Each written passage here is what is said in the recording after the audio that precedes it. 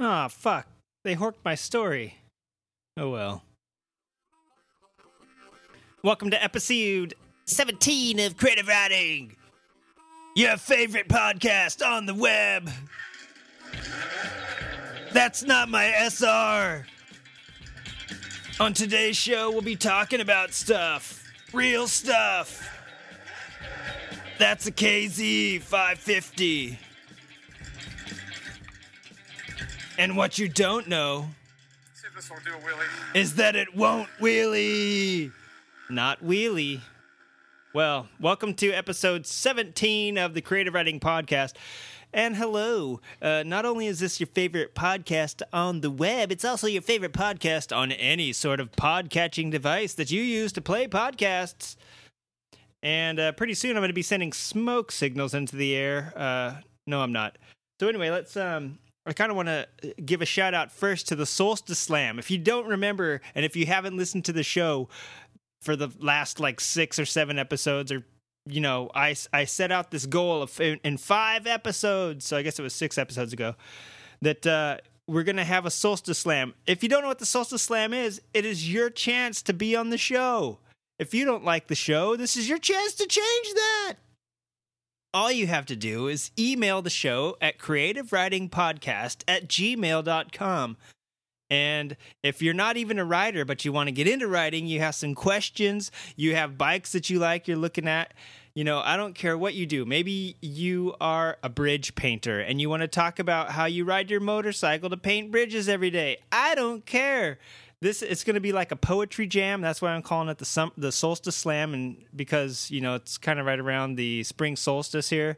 So we got Easter coming up. We just had daylight savings time here in the, America. I'm not sure what other countries still use it. I know Arizona doesn't even care. Arizona, I know you're out there. Send us your stories, damn you.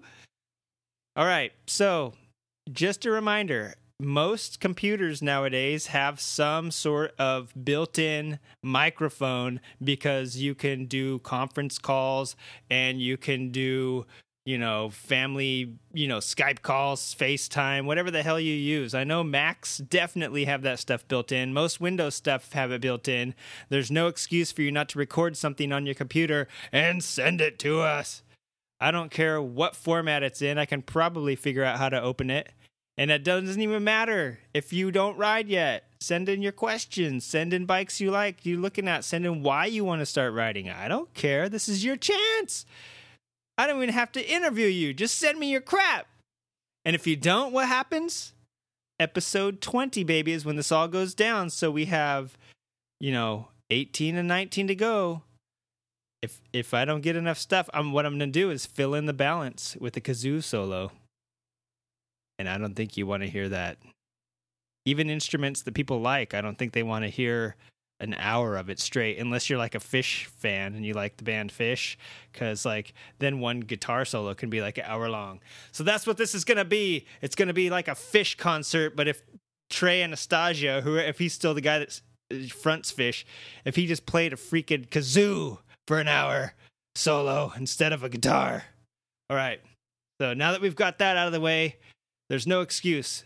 If you don't have a computer, send it in on your smartphone. We're going to be talking about smartphones in a little bit. So do it before I come down there and verbally smack you in the face. All right, let's get into the show.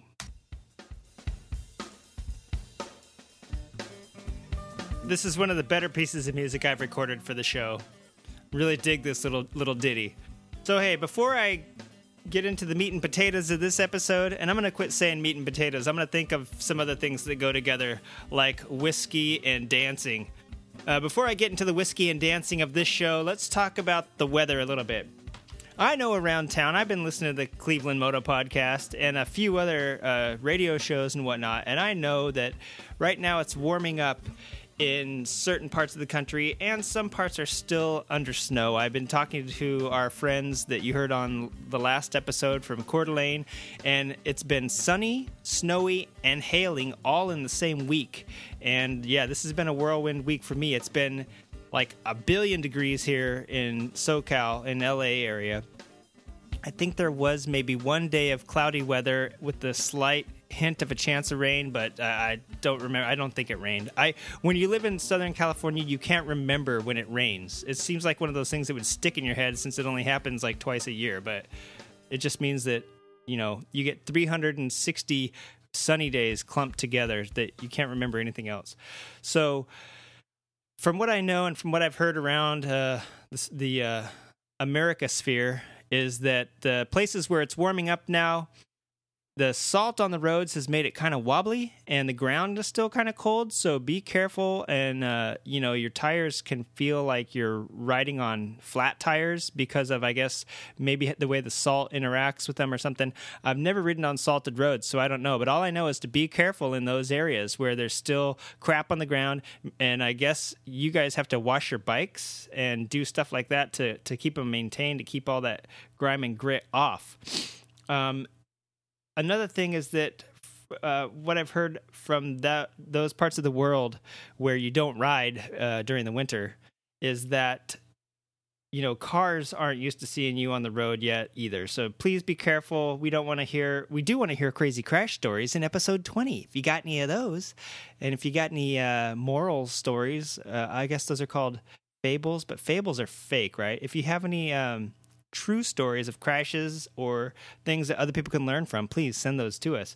So just don't contribute to them right now is what I'm getting at. We don't want to hear about anybody crashing because of the weather and anything crummy like that. So please, please, please be careful. And, cars don't see you right now because they're not used to, in those parts of the countries where motorcycles take a break, they're probably used to seeing more snowmobiles maybe than cars on the roads. But yeah, just be careful right now because when you're coming on, not only are the roads dangerous, but people's brains are dangerous right now when they're not used to, seeing you for a couple months and all of a sudden here you are popping out in volume. Yeah, take it easy. Be careful. Keep your eyes peeled. And I want to talk about something that relates to this later too. Something that just came up on Facebook and around the media sphere. And although I just admitted that I've never ridden on salty roads nor had to winterize a bike, I do have a few tips here.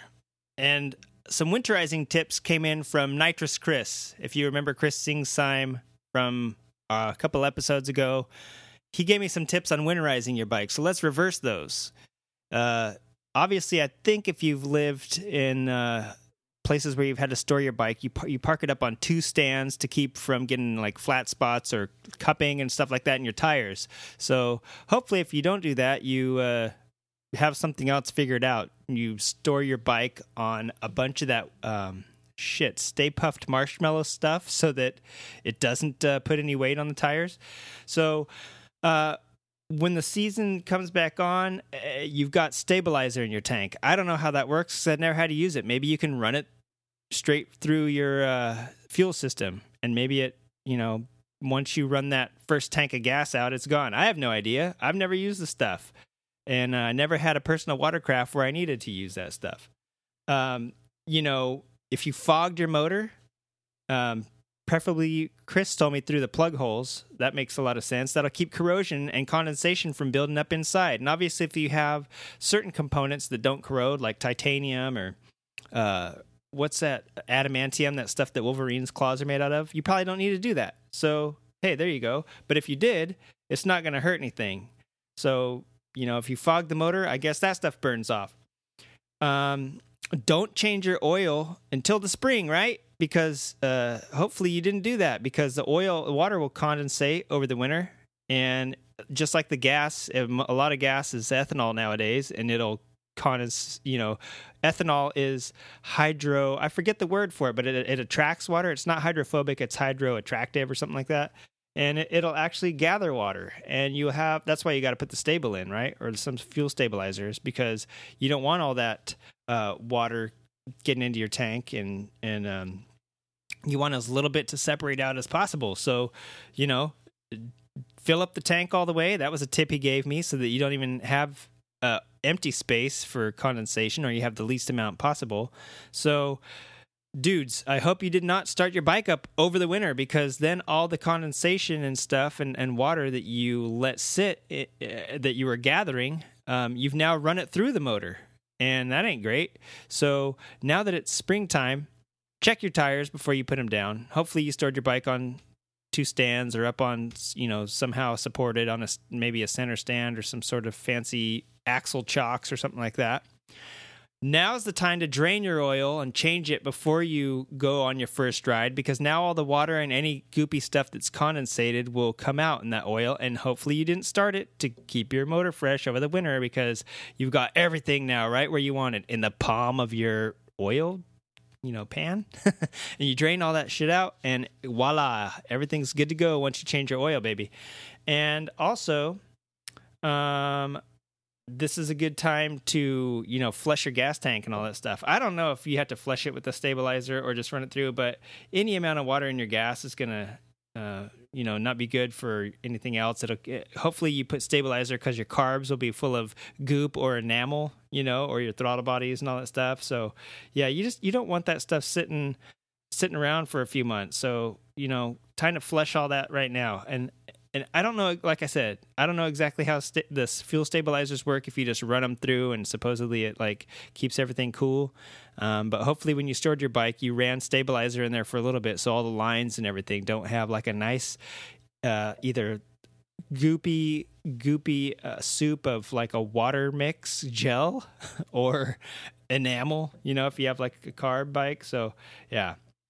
So do all that crap before you even go out and get hit by a car that's not used to seeing motorcycles for the first few months. All right, let's jump here into the beginning of the show.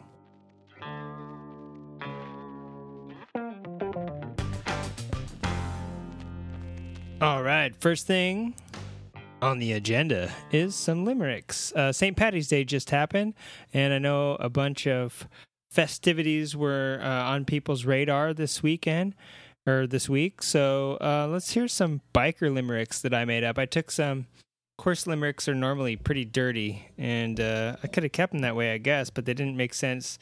They didn't relate to motorcycles, so I altered them and made up my own. Let's hear a couple of them. There once was a man from Liverpool who ran over his foot with his Buell. He heard a great splat. His foot, it was flat, and the pain made him howl like a fool. There once was a lass from Nizes. She had bikes of all different sizes. One was too small to ride it at all. The other bike won lots of prizes. There's an old hobo named Dave with the non-running bike in his cave. Although I admit he can't ride, only sit, think of the money he'll save.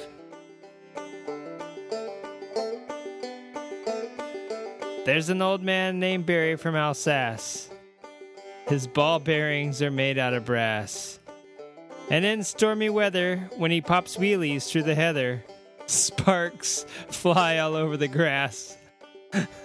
I don't know. I just made that one up right now. That's why planning's important, kids.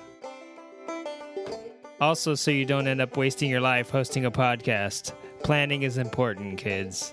Planning is important.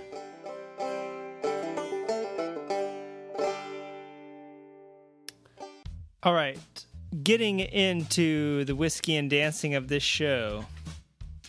First thing I want to talk about that came onto my radar just today, or actually I guess it was probably yesterday, is lane splitting.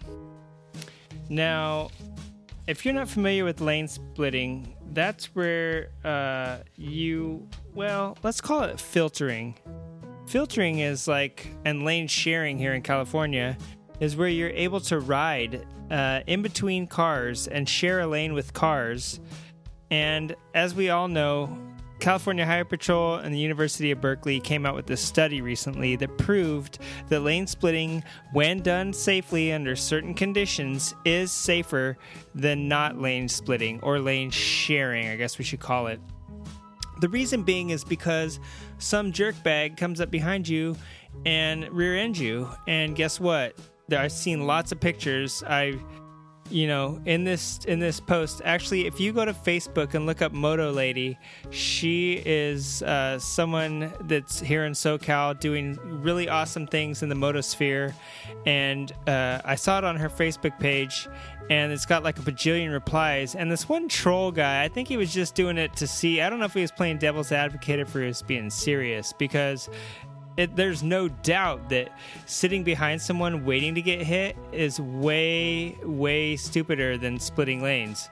And everyone's saying, you could do it and you'll get sideswiped. I mean, it's not a matter of if or when. Well, okay, if it's not a matter of if or when, even if that is the case, wouldn't you rather get sideswiped and maybe fall over rather than get crushed in between two cars that weigh, upwards of like 3,500 pounds? That's like 1.5 tons of steel ramming you, making a sandwich out of you. And bikes are mostly plastic and aluminum, The most heavy-duty item is the engine, and you're sitting on top of that, so that's not going to offer you any protection. So if you're lane splitting, you won't be near the end of any lines to begin with to get smashed from somebody coming up behind. And if you're lane splitting, even if you're not at the end of, like, say, a long row of traffic, say you started moving and everyone's slowing down again, you're not going to get smashed by anybody because you're going to be in between the cars. And yeah, people change lanes, but you know what? People change lanes on a freeway when you're not lane splitting. That's something you just have to be aware of, and you're not doing it at 90 miles an hour. I know there's people that do it at 90 miles an hour, but I'm saying for the people that actually do it the right way, it's proven. And the Highway Patrol here in California does it. I'm sure police organizations all across the country do it. It's just not legal for citizens to do it, or it's not technically illegal. I found out that it's not technically illegal in some states, but it depends on where you're at and the officer as to whether or not they enforce it. So already it's not illegal, and I know a lot of people look to California for laws, especially laws that govern big metropolitan areas, because pretty soon California will just be one huge big metropolitan area. But this is something that okay, let's talk about the helmet law, and let's talk about lane splitting. The AMA is doing some really great things right now. I'm actually going to talk about them. I was reading their website a little bit today after reading some MIC news, which I will try to share with you if I can. And, the AMA is fighting for a lot of stuff. And one of the things that they mentioned is that the abate groups actually do a lot of the organizing of, actionable items and submitting stuff to Congress and stuff like that. So it might not be that necessarily that the AMA endorses certain things or even takes the initial steps to get them through Congress. But what I do know is that they're not just an organization that sanctions races. They're not just an organization that gets you discounts on, riding gear and like hotel stays and shit like that and rental car, rental bike stuff. They're an organization that lobbies to Congress to keep stuff for motorcyclists, whether you're a road rider, a dirt rider, or both. And the lane splitting thing is something that a lot of people haven't been touching on. They're kind of doing this helmet law thing, right? And I would rather drop the helmet law. The helmet law, should be a choice. Pardon me, should be a choice. Go after this lane splitting thing. Make lane splitting a choice as well.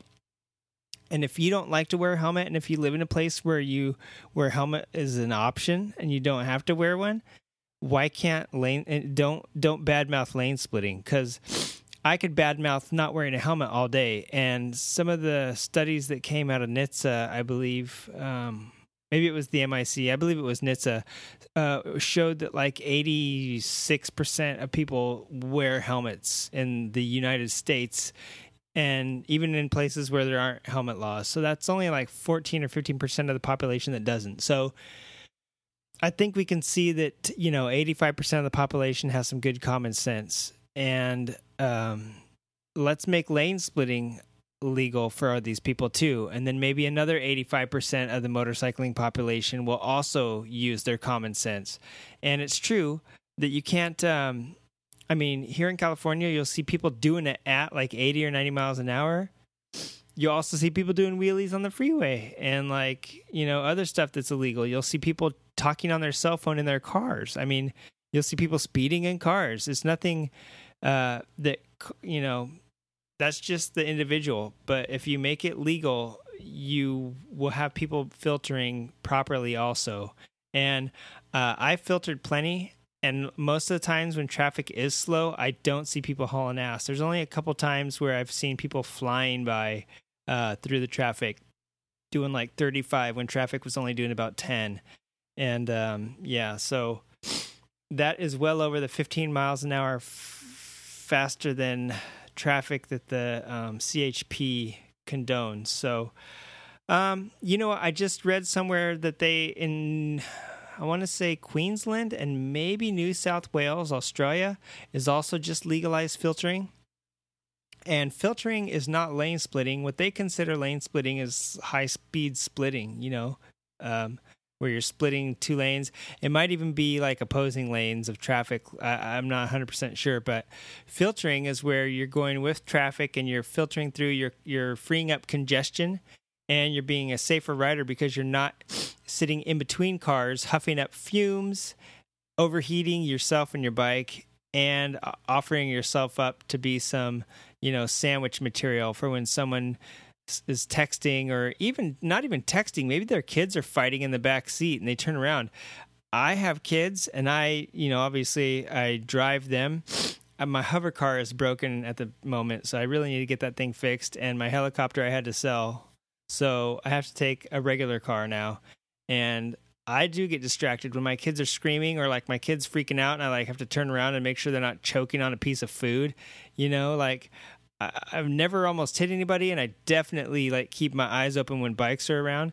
But I mean, I've like, you know, taken my eyes off the road for a few seconds. What if a bike had come in between me and a car? I've never, like I said, I've never rear-ended anybody, but that's just how easy it is. Even me, somebody that rides, you know, I take my eyes off the road to look at my kid and make sure they're not choking, or make sure that they're not killing each other back there. You know, they might maim each other slightly, but as long as neither one of them's dead, then, you know, all good, right?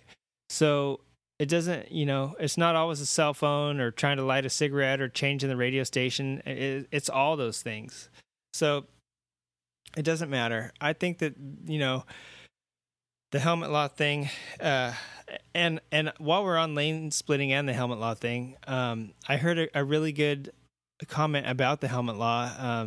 Somebody did a news report on what the police were cracking down on after Bike Week, which just ended in Florida. Ended on the 13th, I believe. Police were looking for, I mean, it's totally common sense stuff, you know, drunk driving, exhibitionist speed, stunting, all this stuff, right? And the person that was making the comments said something like, well, you know what, like this sort of hooligan, like same sort of hooliganism that we're talking about, you know, people popping wheelies, people splitting lanes real fast, people doing burnouts in the street, all this stupid stuff. Pretty soon, those are the type of people that keep crashing or keep causing, you know, giving motorcycles a bad name and whatnot. They're never going to make lane splitting legal, and they're going to make helmet laws mandatory because these people are going to keep, like, you know, causing accidents and getting hurt and dying.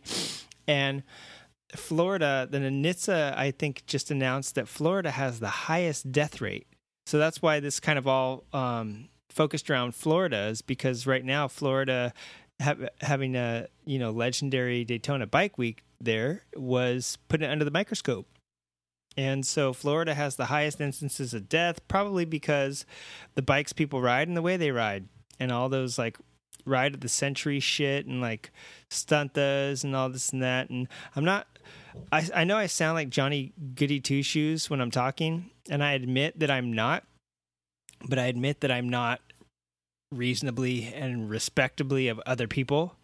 If I'm going to do something stupid, I usually do it on like an open stretch of empty road, or like up in the hills up here where there's no cars. You know, I haven't seen a car for 20 minutes. Okay, I might try to pop a wheelie and, you know, or go fast, super fast around some of these turns, and there's not likely to be a car or anything in front of me. So, but when you do this stuff all the time, like on crowded streets and showing off for people and you're eating shit, there's so many YouTube videos of people eating shit on the freeways. And it's like, what the hell? You're going in a straight line, but you're doing, a 12 o'clocker sitting on the fuel tank and over you go, or like whatever. Your buddy does it, tries to buzz you going faster than you doing a wheelie and clips you and you both eat shit, like whatever it is. And then you're not wearing helmets because you're in Florida, right? So, I mean, it's just funny. Whatever the circumstances, Florida is having a higher death rate. They're having a lot more exhibitions of speed and like reckless driving and stuff like that, and driving under the influence, and they don't have helmets. So the death rate's going up. And so the helmet law, you keep stuff up like that. Not only is it giving motorcyclists a bad name, and we all hate like when people do stuff, because people don't mind if you do it once in a while, but when everybody's doing it all the time, now it's the thing, and it puts everybody on the hot plate that, doesn't want to be there. And so basically, I mean, I think we all kind of can get preachy, and I know I'm doing a little bit now, but it's what's going to lead to never allowing lane splitting and making helmet laws mandatory. So why don't we just play it cool, fellas and ladies that are out there doing crazy shit? Why don't we just chill out for a little bit? We'll get, lane splittings kind of going through the ropes right now in Congress, and some people love it and some people hate it. I'm sure some people hated the carpool lane when it first came out. That's not fair. People are getting a ride in the carpool lane. Well, ride a motorcycle and split lanes, quit complaining, and save some fucking gas and insurance. So, and be a little freer. So I don't know, but for what it's worth, the person that said this, it made a lot of sense what he was saying, and it was another radio show that I was listening to, and they, it made sense what he said. Something to the effect of like, stick with me here, don't take me for a crazy. And then he went on, but it makes total sense. The things that they make mandatory in vehicles, like ABS and airbags and all that stuff. And they're not going to make, I don't think they're going to make Helite vests or any of the other airbag vests mandatory, but you never know, like down the line, they may say, look, enough people are being idiots and keep killing themselves, and we're going to improve the quality of life by making these things mandatory, So it's just like a thin line we're walking by being a bunch of douchebags, especially like at fun places like Sturgis and Daytona and things like that. So I don't think as many people die at Sturgis, actually. I think it's, for whatever reason, it's Florida is getting this crazy high death rate. And I'm not 100% sure why, except for the fact that it's Florida. So Adam Carolla actually used to play this awesome game called Florida or Germany, and he would read two news stories that were just like bonkers off the wall. Couldn't tell which was which, to be honest. So yeah, for what it's worth, take that, Florida. All right, through the magic of editing, it's been a couple days, and I actually went for quite a long ride down to the beach yesterday, over by Malibu, and actually to Santa Monica. And lane splitting left and right, speaking of lane splitting, and couldn't have seen it done more safely than I have in a long time. Nobody doing 30 miles an hour faster than traffic. Nobody really split going that fast at all. Traffic was like was like a parking lot, basically, in certain spots. And anytime I've ever gone through downtown, I had jury duty a couple times, and I remember driving down there and instead of riding, and I could see the courthouse from the freeway, and you're just sitting in traffic thinking, dude, I could literally get out and ride a bike faster than this, a bicycle, probably a pair of rollerblades faster than this, and get there in just the same amount of time or sooner, and not have to drive up the street to find parking and then walk down to the courthouse. And it's just such a bummer how bad traffic is. And as I watch these bikes go by, it just reminded me of how great filtering and lane sharing is. And everybody seemed to be doing it to the California Highway Patrol's recommendations, and There was zero problems. No, I think there was a guy on a hypermotard that had a slow. No, maybe he was on one of the KTM, like motard looking thing. Had to slow down a little bit when two cars are pretty close together, and he just kind of chilled for a sec till one, just drifted. I don't think they moved for him. They just kind of drifted back over, and he just went.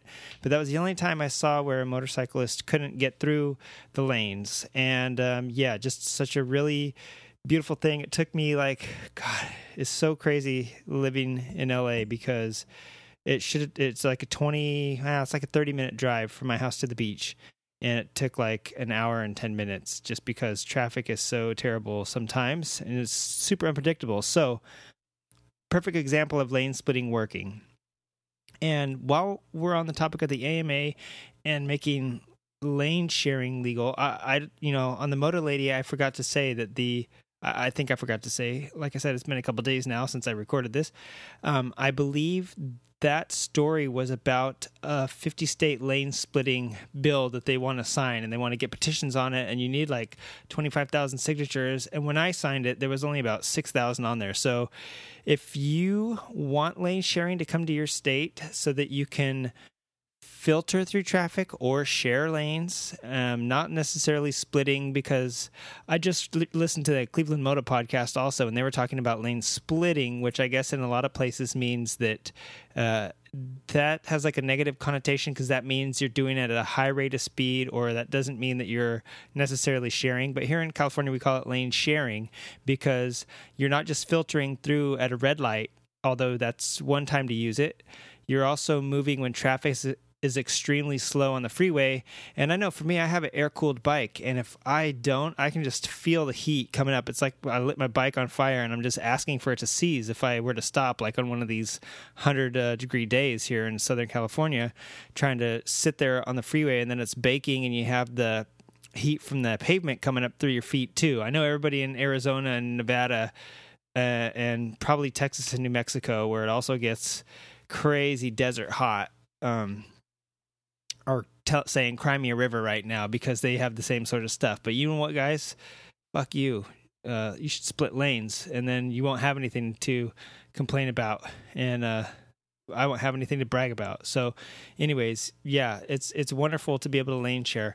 And that brings me to some more things about the AMA. This whole episode, as I was kind of rethinking about it and the stuff I had written down in my notes, I thought maybe I should just mention what the AMA is doing right now, because there's a lot of good stuff coming out of that particular organization.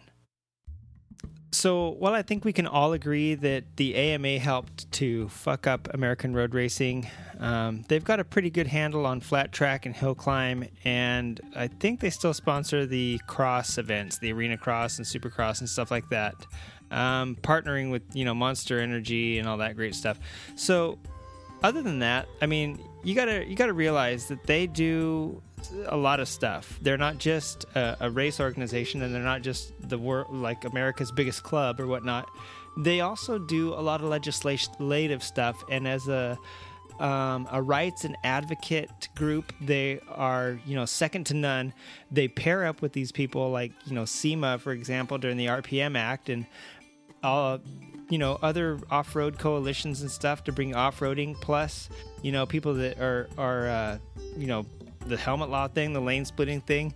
They quietly endorsed the lane splitting thing because they haven't really taken a stand on that. And like I said, I've probably said it 3 times this episode, and I've said it before, I wish they would get off the helmet law thing, get on this lane splitting thing.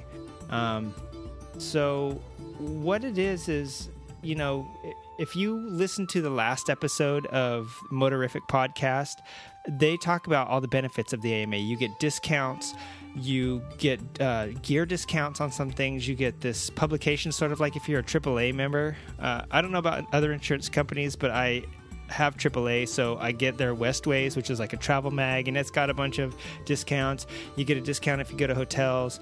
Apparently that's what they were saying on the Motorific Podcast, is that you get gear discounts if you go on certain sites, and they just paired up with Cycle World, and you get discounts on like all sorts of stuff through that pairing up and that collaboration. And Okay, so yeah, great. They're almost like a road club for America, but they also do, like I'm saying, all this other legislative stuff. They do racing stuff. They do advocacy, and they do a lot of stuff that probably makes joining them a little bit better for you. Just like a couple of the things that they've done recently. I was reading where they want to close down the Pismo Beach dunes. And there's like a dust study that was done on how much dust is displaced and blown around surrounding communities. Well, dudes, it's like out here in California moving out to Ocotillo or something and then complaining about there being a desert there, or moving out to Joshua Tree and complaining about there being too many Joshua trees and sand. I mean, dude, that's what is there. And in the desert, it gets windy. It gets windy in Vegas. It gets windy in Palm Springs. It gets windy like everywhere that there's flat open land with no vegetation to hold the sand down. You're going to get dust kicking up, dirt and dust and sand grains flying around. So the people there are complaining that up the Oceano dunes are complaining that possibly the off-roaders kicking all the dust up into the air. Well, you know what? Off-roaders don't make sandstorms. And there was a geologist, I had just read that this guy came in for the state, did a study, said that when the park is open, he actually saw less less dust particle displacement during the times when the park was open to off-roaders than when it was closed. I'm not sure exactly what their seasons are, but so he got demoted apparently, according to the story that I read, and it's because he didn't go with the status quo, which is they wanted to hear that when more people are there, doing off-road stuff, that it kicks up more dust, and then the surrounding community can justify shutting it down. So they join up with groups like that to advocate to keep off-roading at places like that, which is like the last legal place in California where you can ride on the beach and ride next to this, in the sand that's literally, right next to the surf. And a lot of people see motorcycles riding on the beaches, and I can tell you, if they don't get a permit for that stuff, that is not what's happening around here. You can't really do that unless you go south of the border and way south, down to like San Felipe and stuff like that. And you can, there may be places up in Oregon where you can do it, but in California, that's not legal except for Pismo Beach. So, and then I just saw that they are doing like a Clear Creek bill, which is supposedly going to open up quite an expansive tract of land that's a little bit south of Hollister. And if you listen to our friends on the Motorcycles and Misfits podcast, you'll know that they cruise Hollister all the time, and they rave about how great it is. And so on March 16th, it was going to go to the House for consideration whether or not they should open the Clear Creek National Recreation Area. Well, it's a National Recreation Area and Conservation Act. So, I mean, they want to keep things preserved. And who better to preserve them than the people that use that stuff? They don't want to see it go away. So they're usually the best ones about policing how well it's taken care of and whatnot. So, let me see how big this is. I mean, let's see what we're talking here. This says that, okay.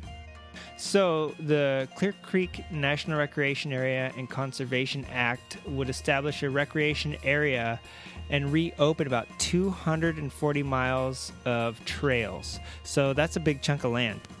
They also do other stuff like let you know I believe it was February, when Dianne Feinstein, who's a Democratic senator from California, urged Obama to go ahead and name some things national treasures, which would ban like anybody from using them.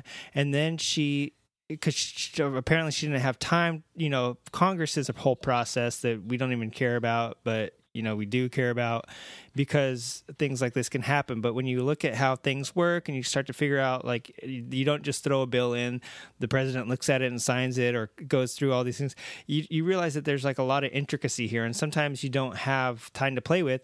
So right after she urged him to like cut off these things from the general public, which is kind of silly, she then turned around and introduced legislation making 142,000 acres of the California desert as permanent off-highway recreation area. And so, I mean, she's on it. They keep you abreast of who's doing what as far as, Congress is concerned, and as far as who's helping, who's not. And then you read these articles. Like I have 3 or 4 articles about that particular bill in that legislature, and it almost looked like she was being a bad guy. But then you turn around, and she's like trying to help. Actually, she doesn't want stuff to go away. So it kind of lets you see who maybe when a vote comes around, who you should be voting for. And they do they do news, they do giveaways, they do all this crazy stuff, and I really dig reading a lot of the things that they put on their site, just because it kind of shows you that they have your best interest in mind. So, having said that, we talked about the RPM Act last episode and maybe the episode before that, because it really was looking kind of scary. Like the EPA's wording is that, hey, we're going to come and, any vehicle that wasn't made for competition is not going to be allowed to run aftermarket. Not anything, but fuel systems or exhaust systems, anything that's going to alter the factory emissions output on that. And so the only thing I can think of that would be like a purpose-built machine would be like an Indy car or the ALMS, which is the American Le Mans Series cars that are like Daytona prototypes, radical sports racers. Anything like that. I mean, if you look at the SCCA, there's only a few classes where they haven't taken just an existing sports car, and even NASA, which is the National Autosport Association, and I don't know if IMSA, and there's a bunch of other ones, other smaller ones, but I mean, those are the 2 national ones that I know of that I used to be a part of, and they, almost every single car in there is a stock car that's been modified for racing. And the American Iron and NASA was one of my favorite classes to watch, because you got Camaros and Mustangs and stuff like that going against each other. And imagine if you couldn't take a car and, you're not going to drive it on the street anymore, and you can't do that. And the same with your bike. Maybe you have a track day only bike that you trailer, or a bike that you take out to the motocross track, and you're never going to ride it on the street, right? But you cannot,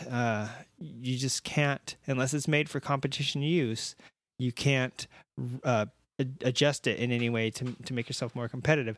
So the RPM Act, and I was thinking about this because of our listener, Chris Singsheim, that we interviewed, has a plated bike, and I'm not sure what year his bike is, but they were going to go back a ways on this bill and grandfather stuff in from like 2008, they were thinking, or 2012. And working in the industry, I know that in 2006 they had some bills that were changing the way that vehicles are made for 2010. And so, I mean, I'm thinking those are 2 years that they started to make changes that they might have looked at and said, hey, we can go back to this year, because right here we said that we're going to make blank, blank, blank compliant by this date. So basically the RPM Act, which is the recognition of the preservation of motorsports, is basically a reaction to the rewording of the Clean Air Act that the EPA was kind of rewording because they felt they had the authority to, and it would really have affected a lot of stuff. Now, that doesn't mean that you can still ride your bike to the track, take off all your stuff, and ride it and be competitive.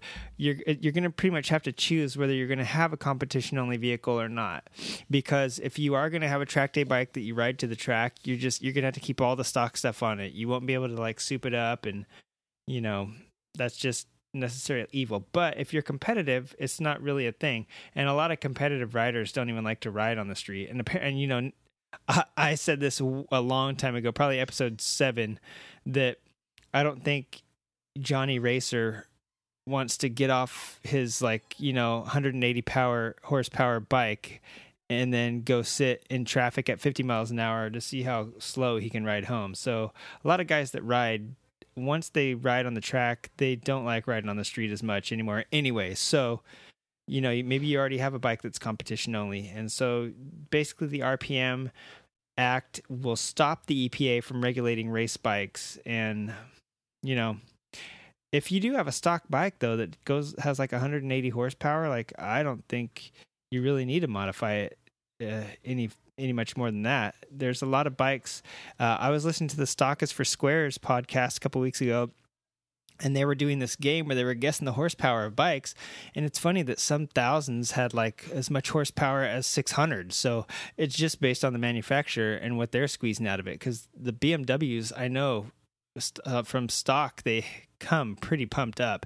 And obviously Kawasaki boasting their H2R having like, 300 horsepower or whatever it is. And that's a stock machine. I mean, I know it's a stock, like not street legal machine, but it is a stock machine coming from the factory with that much horsepower. Imagine, just if you could get a bunch of bikes together that all had the same amount of horsepower, you wouldn't really need to modify them to be competitive against each other. But I don't know. That's not how racing rules work. So anyway, but yeah, so the AMA, all I guess I'm saying is that the AMA has a lot of cool stuff going on in those aspects that lead to a higher quality of life for riders. And go check out their website. They've got so many issues. I'm not even going to begin to cover what they are, but everything from black boxes to like sound testing kits. I mean, it's incredible. So go check them out. And AmericanMotorcyclist.com. And you can check out news, racing, rights, advocacy, all this great stuff there. So that's all I'm going to say about that.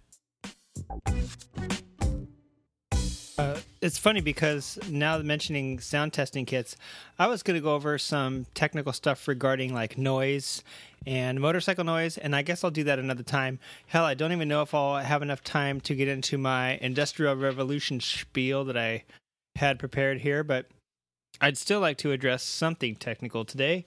So let me toss a coin here and decide what we're going to do. Well, that solves that. I guess I'm not going to talk about the Industrial Revolution. I will save that for another episode. However, our next episode is going to feature an artist that I interviewed a couple weeks ago named Mark Dugali. And his incredible take on the motorcycle and art and life in general. Had a really good time sitting down and talking with him about all the things that make his brain revolve. And I don't know, it was really interesting. And that was a really cool interview. And in the end, I barely talked to him about the bikes at all, like the meanings behind the bikes. But I'll get into that. What am I wasting my breath this episode for? Just stay tuned for that next episode. And I guess everything that I wanted to talk about in this episode as far as the Industrial Revolution will still be relevant in 1 week, you know what I'm saying? So no loss. So let's talk about some tech stuff.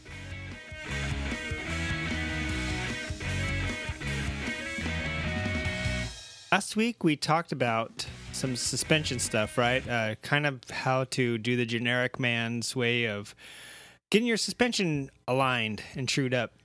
And before that, we had talked about wheels. So what I want to talk about now is a very specific suspension. If you know what an Earl's fork is, you know that it's not a traditional fork, even like a cartridge fork. It's not a spring and damper style. It's rigid. And if you know, obviously the conventional forks, they're like a spring and damper style. And to be clear, it's not dampener. A dampener is something that gets something damp. Damper is the correct terminology for those things, the oil reservoir in your shock that regulates how much damping force you have, not dampening force. That would be regulated by Mother Nature, baby.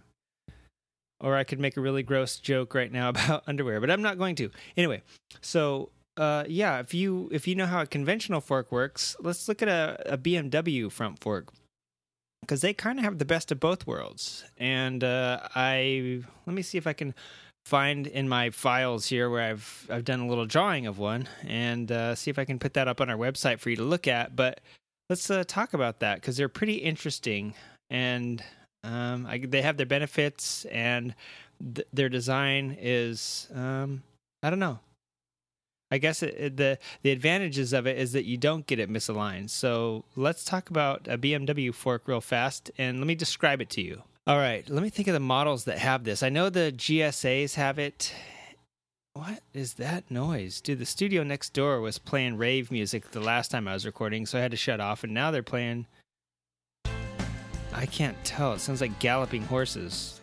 Let me do a test listen and see if you can hear this. All right, we're good to go. You cannot hear a thing, so excellent. All right, so let's get into the whiskey and dancing of these BMW suspension aspects. So BMW, if they don't have a traditional fork, which some of the models don't, I believe the G models do. Like the G650 GS and the Sertao, and obviously I think the G310 is going to have this. Traditional suspensions, and the Scrambler, the R9T, whether it's inverted or not, I mean, they typically have the traditional suspension, spring and damper.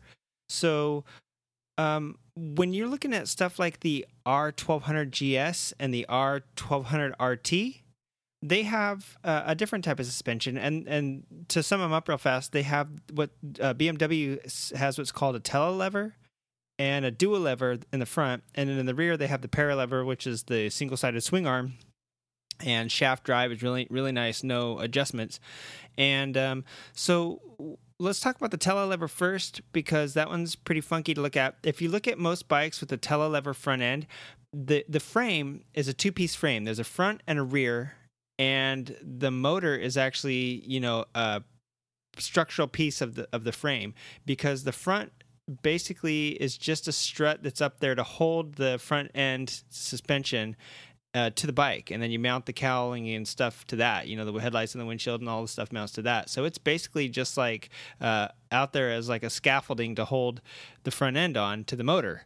And then the rear subframe does all the rest of the stuff for the rear end. And then the paralever just mounts basically to the motor, since it's a shaft drive. So on the front end, this telelever is basically, it's really unique when you're looking at it, because it looks like conventional forks. Of course, there's two fork legs sticking down that you can see. You can see lower triple clamps or triple trees or fork tube bracket, whatever you call it. And what you really don't know, or what is funny when you look at it, is that on most traditional forks, the triple clamps are mounted to the fork tube that's not moving. So if you have an inverted fork, they're mounted to the outer tube, and the inners slide up and down. And on non-inverted fork, the clamps mount to the smaller inner tube, and the outside sliders slide up and down on the fork legs, basically. But what's unique about the telelever is that the lower fork tube bracket that you can see clamps on the outside of the outer tubes. And what you can't see is that the upper triple clamp clamps to the inner fork tubes. So how does this work? If you have on a traditional fork, you've got the steering stem connecting these two triple clamps. How the hell does the fork move, right? So that's where the telelever comes in, and it's basically like a control arm that mounts back there next to where the front frame mounts to the motor, is where the swing arm mounts too. And the swing arm basically mounts via a ball joint to that lower triple clamp that you can see. And the only real thing that the upper triple clamp does is the handlebars mount to that just like a traditional triple clamp. And so you're doing the steering with the upper triple clamp and the handlebars. And you're doing all the fork modulation with the lower triple clamp. And that's why it's on a ball joint, is because the ball joint mounts that lower triple clamp to this swing arm, it's like an A-arm, control arm, almost like on a car. So it's mounted to that control arm, and that control arm is what swings up and down. So as you hit a bump and it pushes those outer fork tube sliders up, they move this swing arm up, or this control arm. And mounted to the control arm is a spring, and the other end of the spring is mounted to this front subframe. So that's where your compression's happening. It's not happening within the spring, and inside the fork tubes, there's nothing. Oh, well, there's dampers, like rubber dampers or damping blocks or something inside there that are basically like cushioned spacers.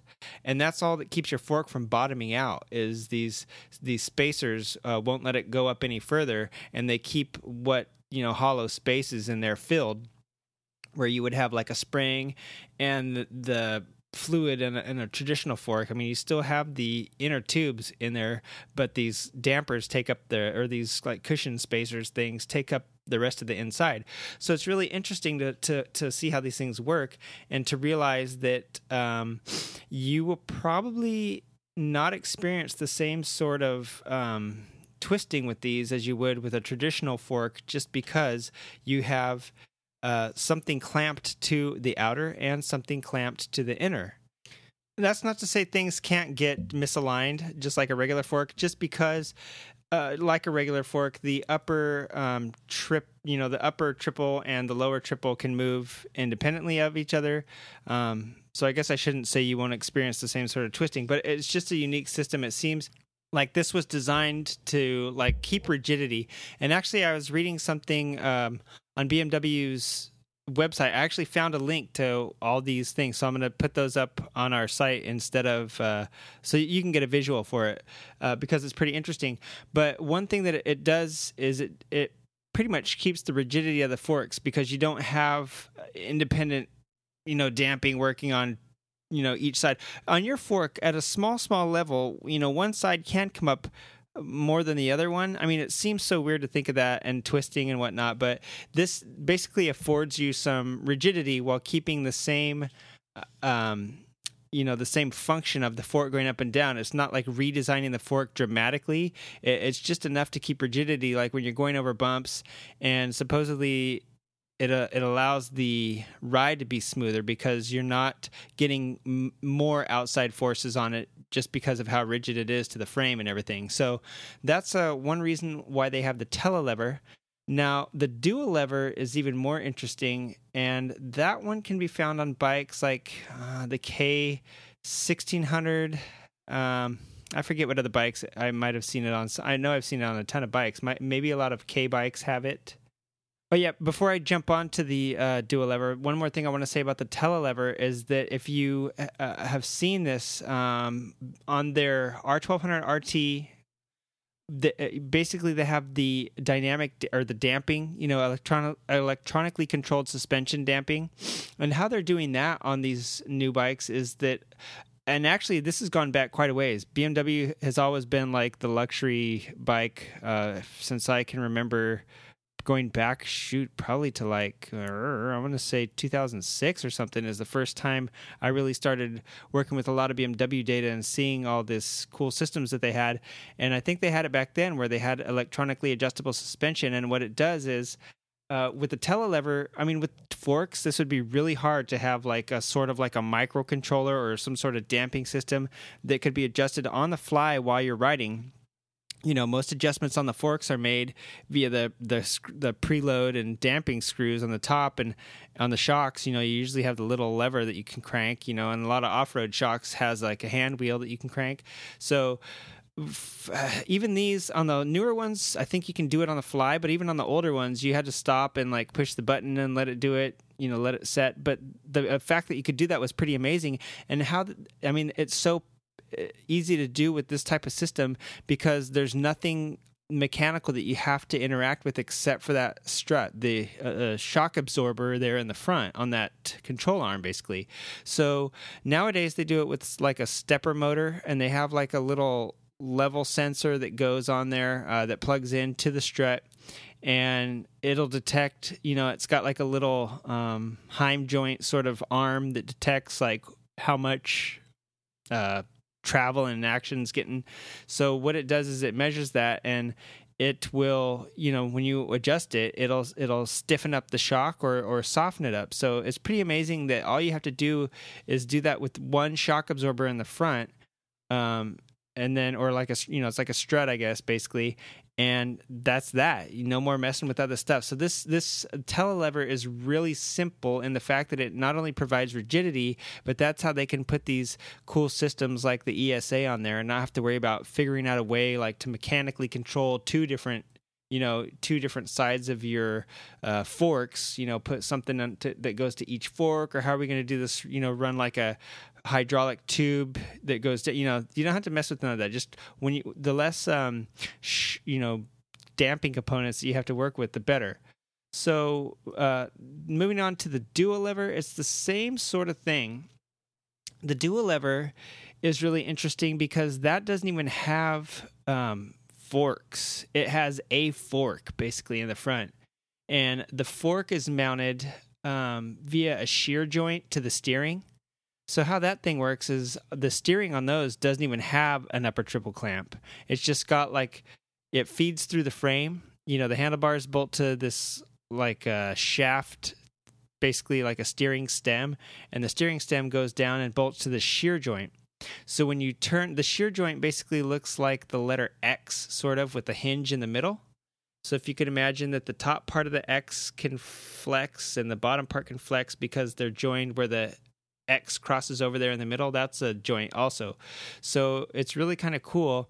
And how that works is that the top part of the X bolts up to that little steering head where the handlebars are that's coming down through the frame. And the bottom part of the shear joint bolts to the front fork.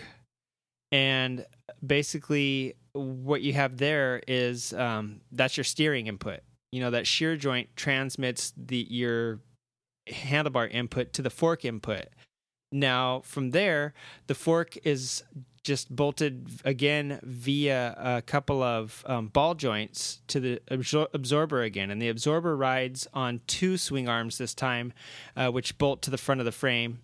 And instead of just having that front control arm sort of thing like the telelever, this one's got 2, and the top of the fork bolts to the upper one, and the bottom of the fork inside the fork leg right above the tire is where the second ball joint is, and that bolts. So you got 2 A-arms basically moving up and down. If you've ever seen a Formula One car, if you look at one of their wheels, how they have 2 little A-arms down there with the wheel in between it, well, that's how it is on this motorcycle, except that instead of facing that way, the wheel's facing, those 2 little A-arms are facing forward on this bike instead of out to the sides like a race car or a dune buggy or anything like that. If you've seen, if you know what A-arms are, what I'm talking about.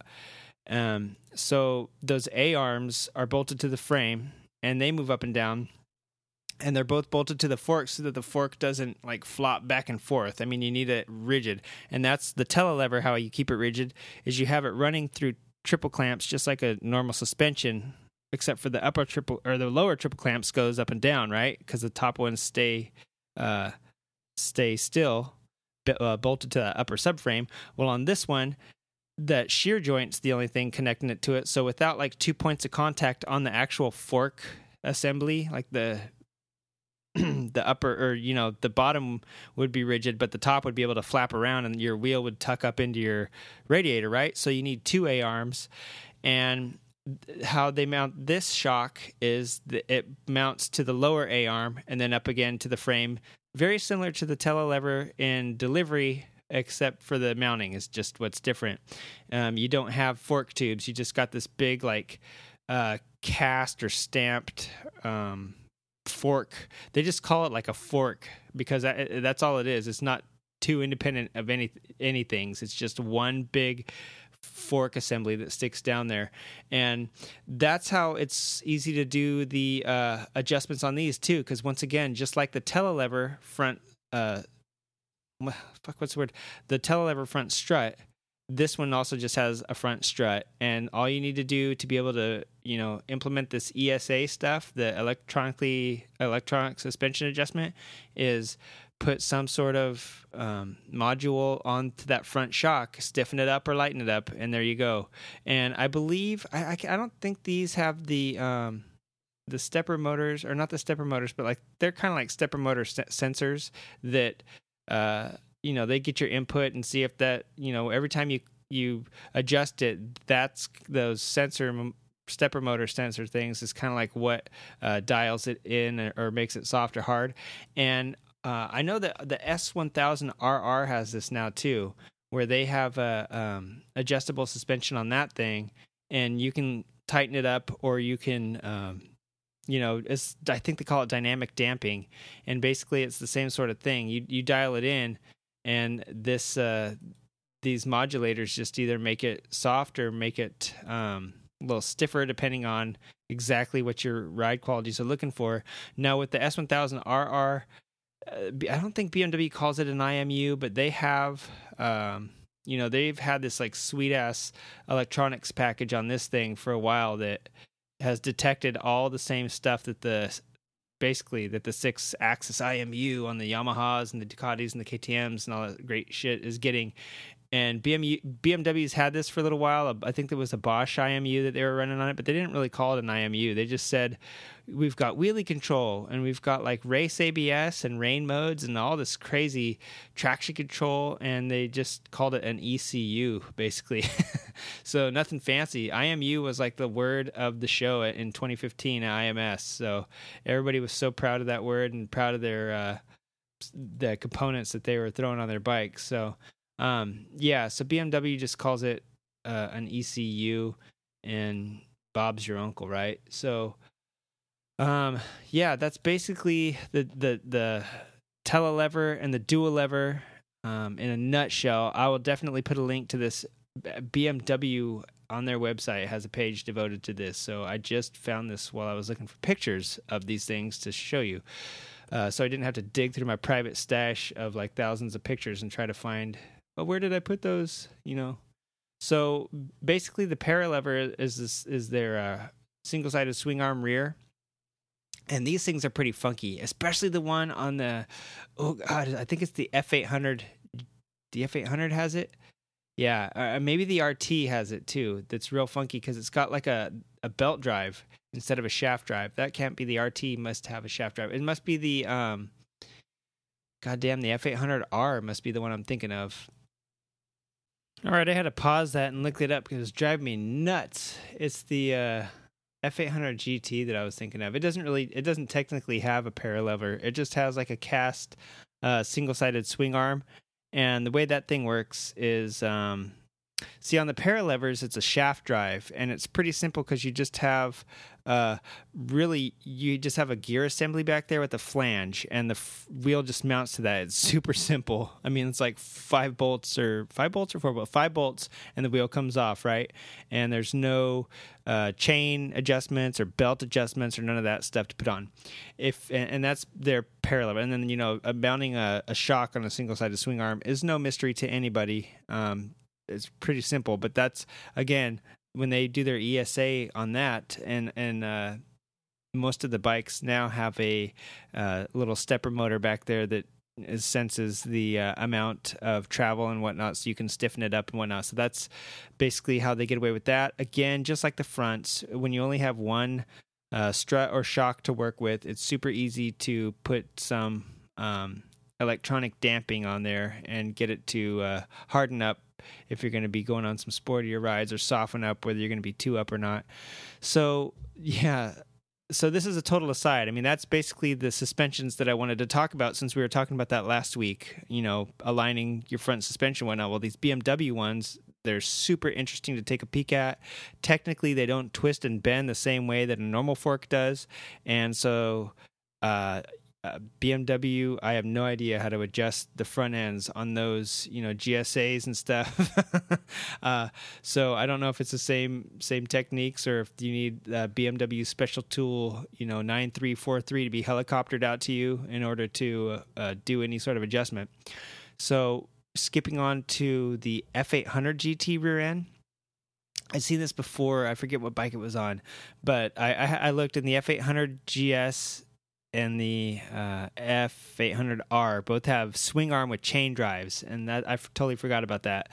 So it's the GT that was driving me crazy. I couldn't think of it. So it has, pardon me, it has a single-sided swing arm, which, again, the shock usually just mounts to somewhere and then mounts to the frame somewhere.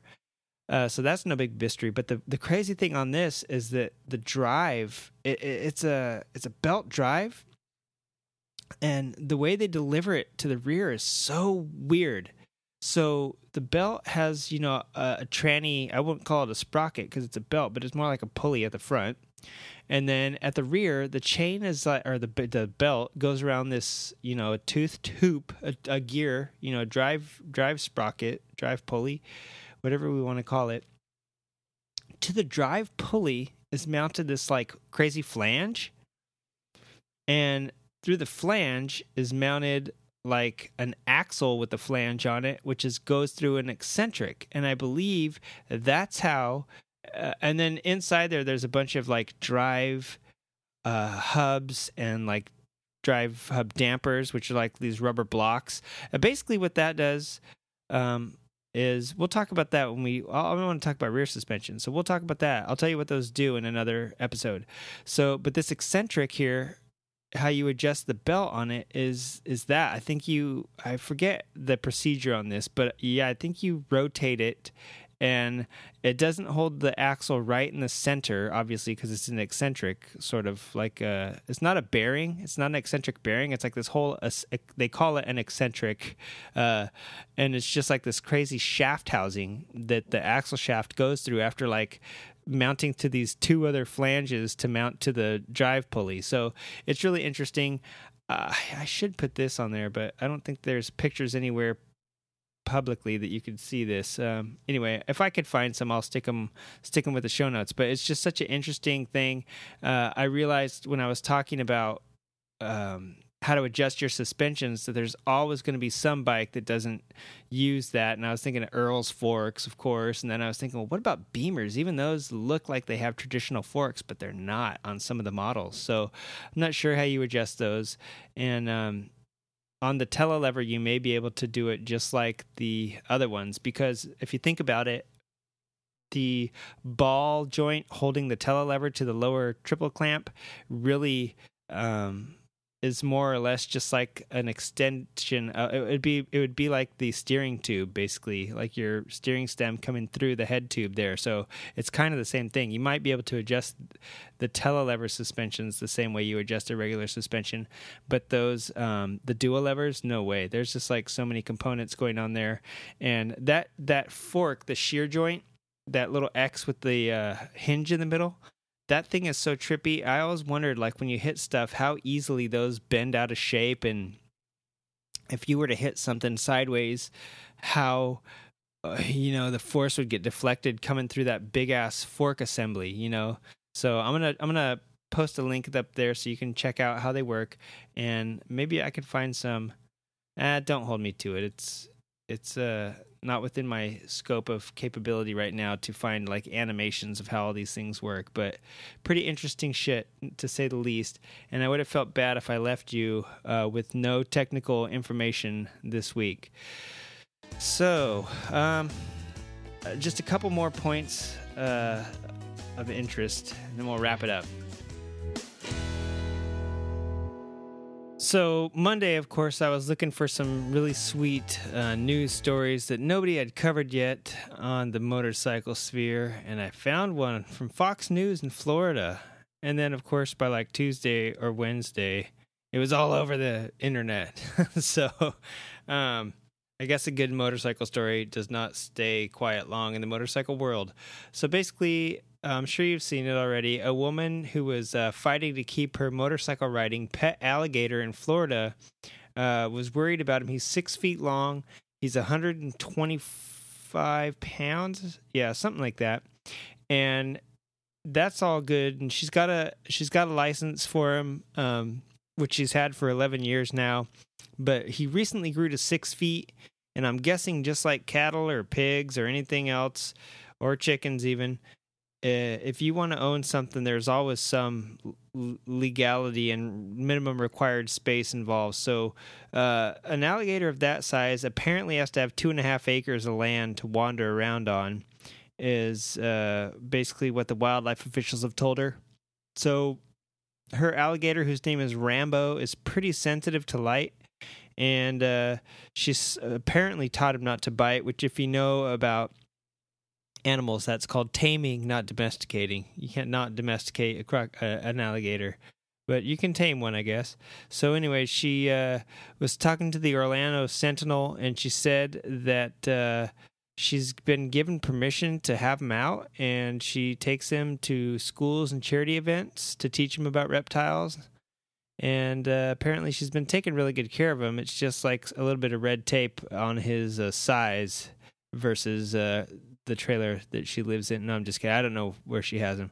But anyway, that's one thing that happened. Another thing, of course, this is old news now, but Dane, I mentioned in the last episode that I had watched the Daytona 200 and was not too shocked, but disappointed that Danny Eslick was not there. Of course, he fought with a law enforcement officer and pushed him in the chest and was arrested and booked. And I don't know. There was a nice episode of Two Wheel Enthusiast podcast called "Sorry for Partying," where they talk about personalities in the sport and what keeps things exciting. If you just saw a bunch of robots similar to Marquez and what's the other guy's name? The guy that everybody hates because he beat Valentino Rossi. Lorenzo.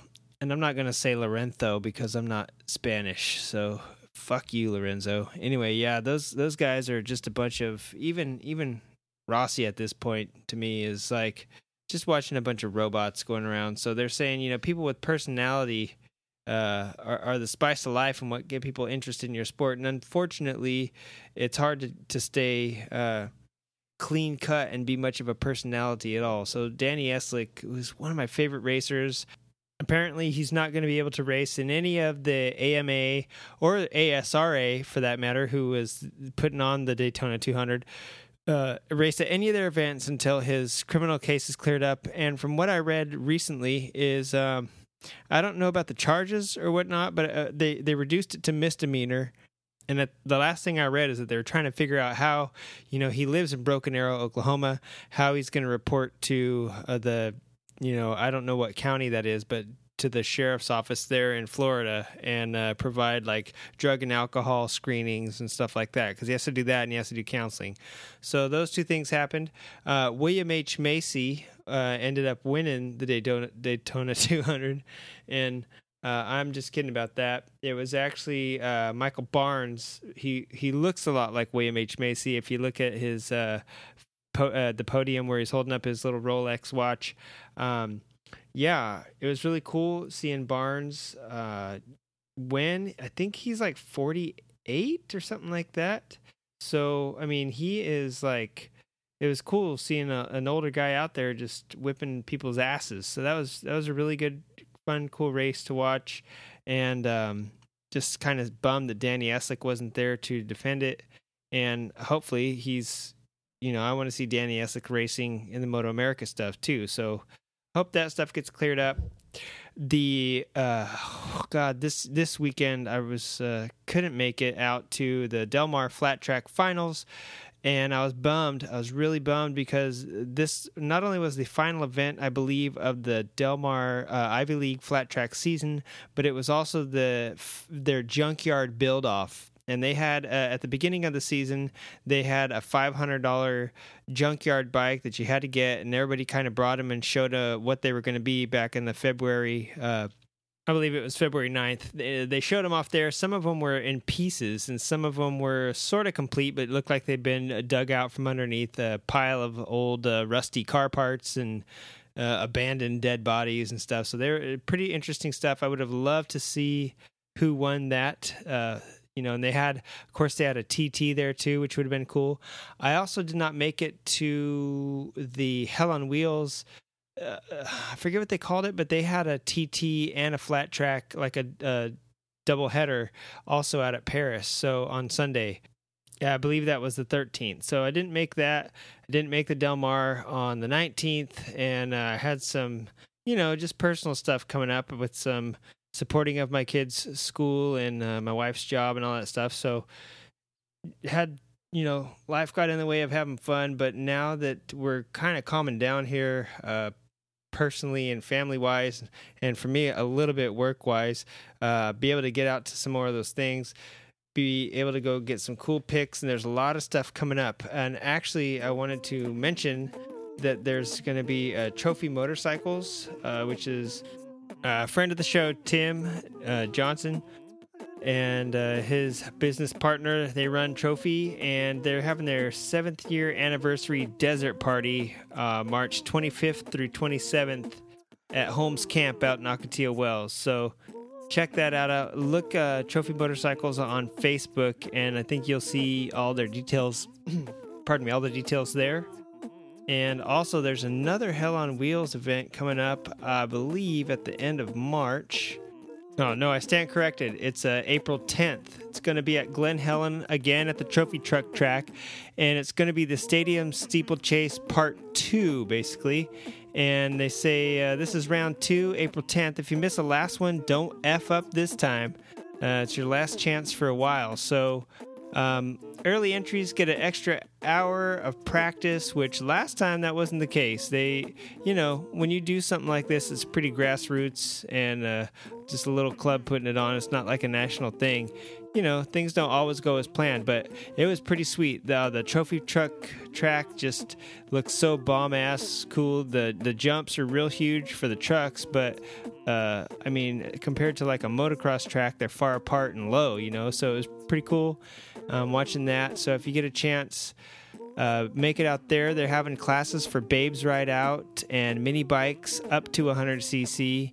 Then they got all the regular ones, which is vintage, modern, vintage open, twin, bomber, Harley Davidson street bike, all that great shit. So there's practice at 11 and then racing follows. So check that out and take a drink with you, take some shade and some sunscreen, because I'm sure it's going to be at least 80s and not 90s. It has been warming up here in SoCal.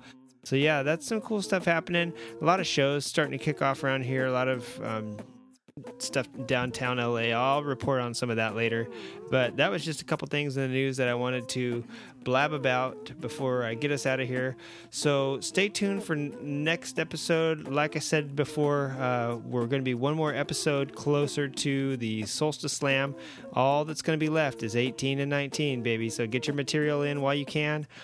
Enjoy our next episode, which features an interview with artist Mark Dugali. And we're going to talk to him about everything under the sun. And then what else? I'm going to bring you, I guess I will try to do my Industrial Revolution spiel then and talk about some technology and some other great shit. And until then, peace out, baby. Solstice Slam. Don't forget it. Later.